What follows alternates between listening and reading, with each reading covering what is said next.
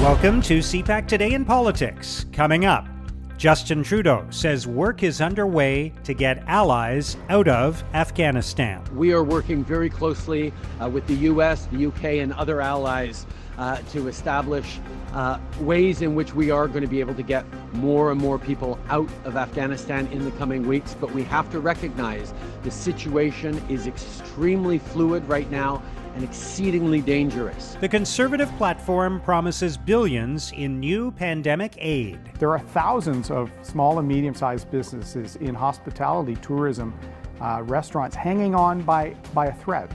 So our plan will secure those jobs, help them thrive, and that will help us get a growing economy. And Jagmeet Singh outlines the NDP's proposal to make large companies repay misused federal wage subsidies. We know that there are hundreds of companies. Some examples include Senecare, which is a for-profit long-term care company that took public money and then paid out massive millions of dollars in dividends.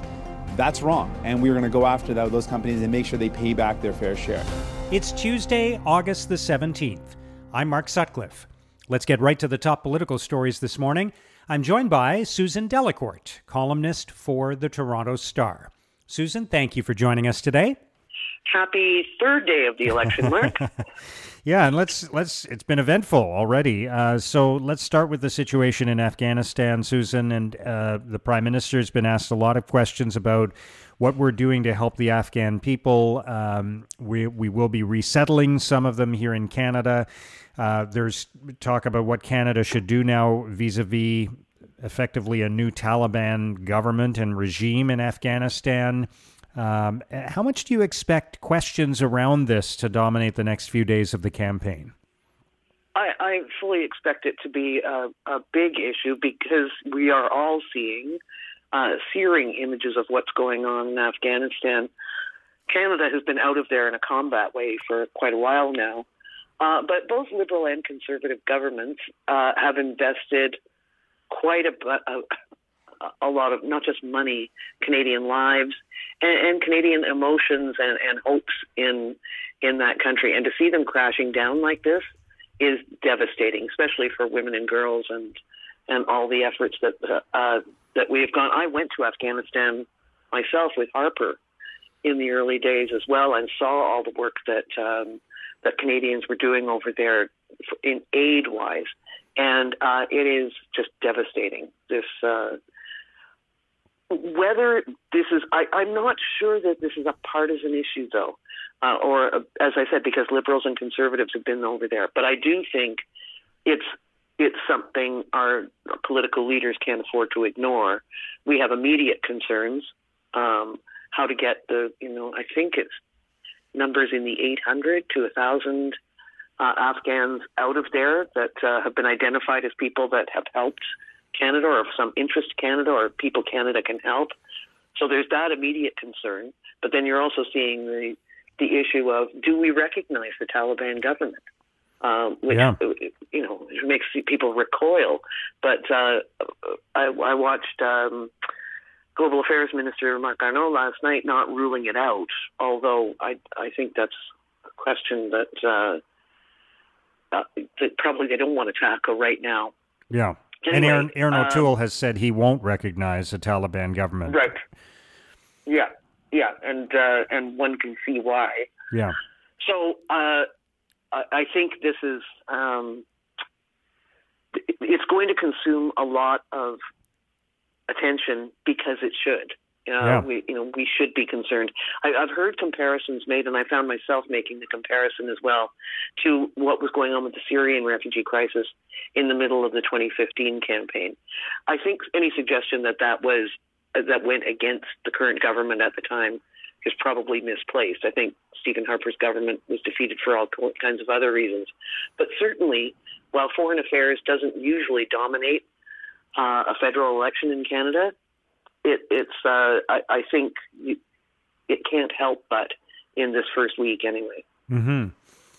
All right, let's turn to the recovery from the pandemic and support for business and other pandemic aid that the party leaders are talking about. Justin Trudeau, the Liberal leader, is talking about extending the wage subsidy into the new year, perhaps till March. Aaron O'Toole unveiled his platform, a pretty substantial document yesterday, and there's a lot of support for businesses in that platform as well. So what are your thoughts on that?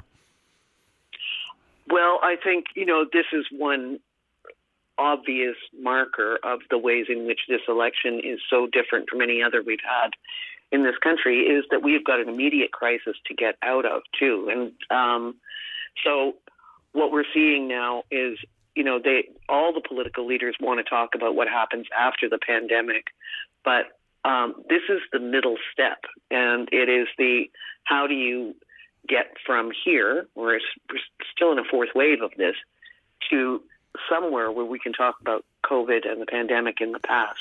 The Conservatives have some gadgets and some, fancy things and some substantial things in there. I highly recommend reading it. I can't say I've read the whole thing yet. It's 160 pages, 80 pages in digital form, but there's lots in there, and some of them talk about it's all under the frame of rebuilding Main Street, which was a very vivid image to all of us who've been going down Main Street and seeing all those empty stores.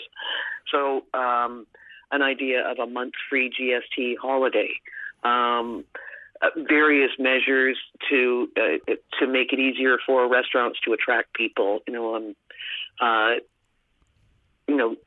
getting employees in there. I think they're offering to pay up to 50% of the cost of new hires. The Conservatives are looking at all sorts of ways to revitalize those streets that have been devastated by this.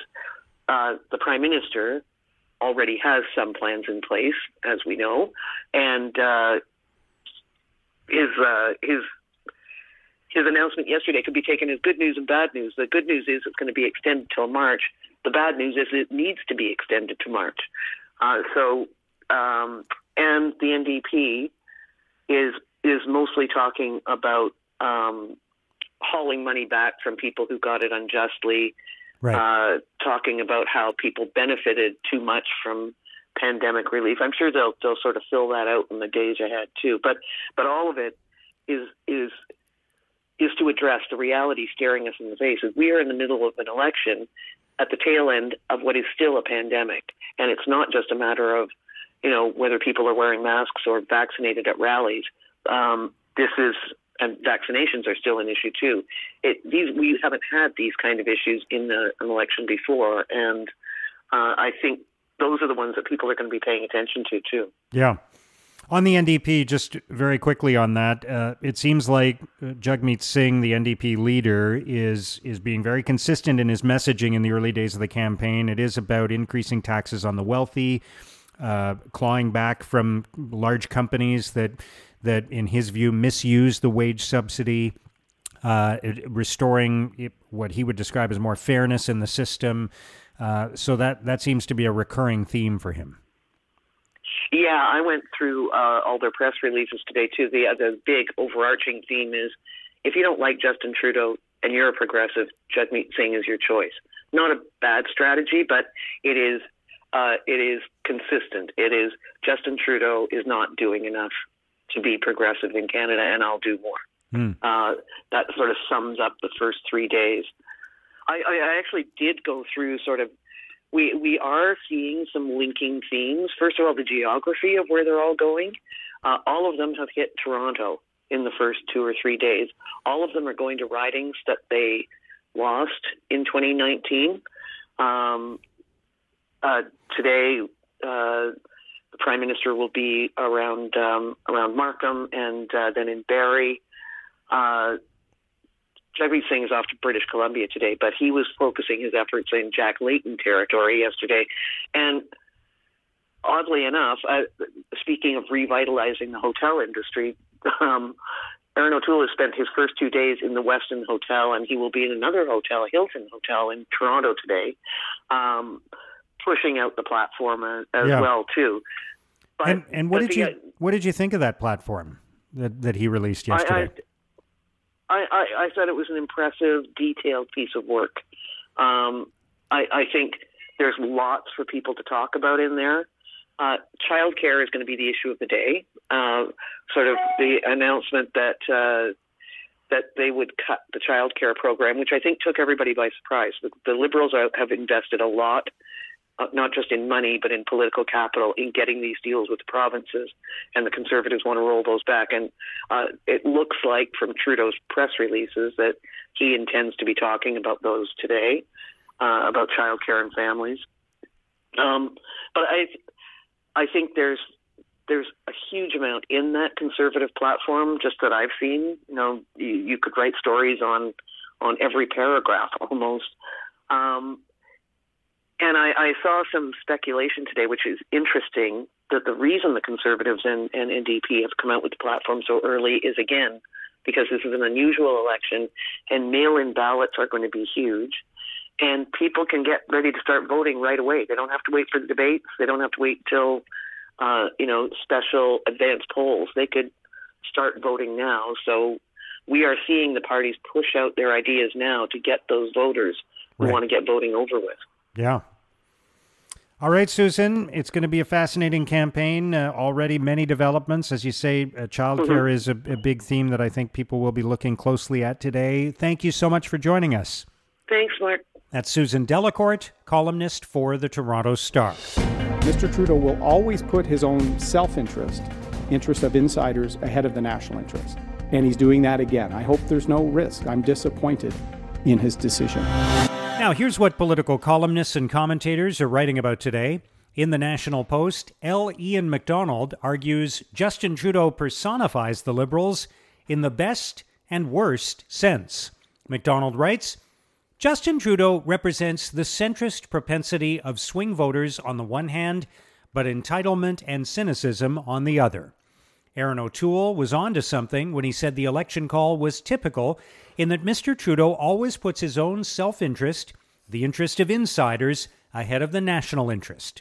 Mr. O'Toole only stands to gain by exceeding expectations. At Policy Magazine, Don Newman considers Justin Trudeau's majority gamble. Newman writes, Trudeau has brought on the election because the polls are telling him that the Liberals have a good chance of gaining enough seats to be back in a majority. He is following the time-tested path of minority prime ministers. This political gambit does not always succeed in producing a majority government, but it succeeds often enough that prime ministers are always tempted to try it. And even if it does not produce a majority, it has never led to a PM directly losing power. In the National Observer, Max Fawcett argues Aaron O'Toole's campaign has hit the rocks before it even sets sail. Fawcett writes, there is still time for the Conservative Party to turn things around, just as there was probably time for the Titanic to avoid the iceberg. But when people tell you who they are, you should believe them. What the Conservatives are saying is that they put the rights of unvaccinated people ahead of public safety. Don't be surprised if the Liberals spend the rest of this campaign reminding Canadians about that. Now, here's what's coming up on the campaign trail. Liberal leader Justin Trudeau will make an announcement and speak with the media in Markham, Ontario, followed by a visit to a restaurant in Barrie. Conservative leader Aaron O'Toole will be in Toronto to make an announcement and speak with the media before attending a rally in Richmond Hill, Ontario. And NDP leader Jagmeet Singh will make an announcement and hold a news conference in Coquitlam, British Columbia. He will also visit a small business and attend the virtual Burnaby South NDP nomination meeting. And that's CPAC Today in Politics for Tuesday, August the 17th. Tune in to CPAC and CPAC.ca throughout the day for coverage of the federal election campaign. And join me for Have Your Say every weekday on CPAC at 12 Eastern Time. Our podcast returns tomorrow morning. Have a great day.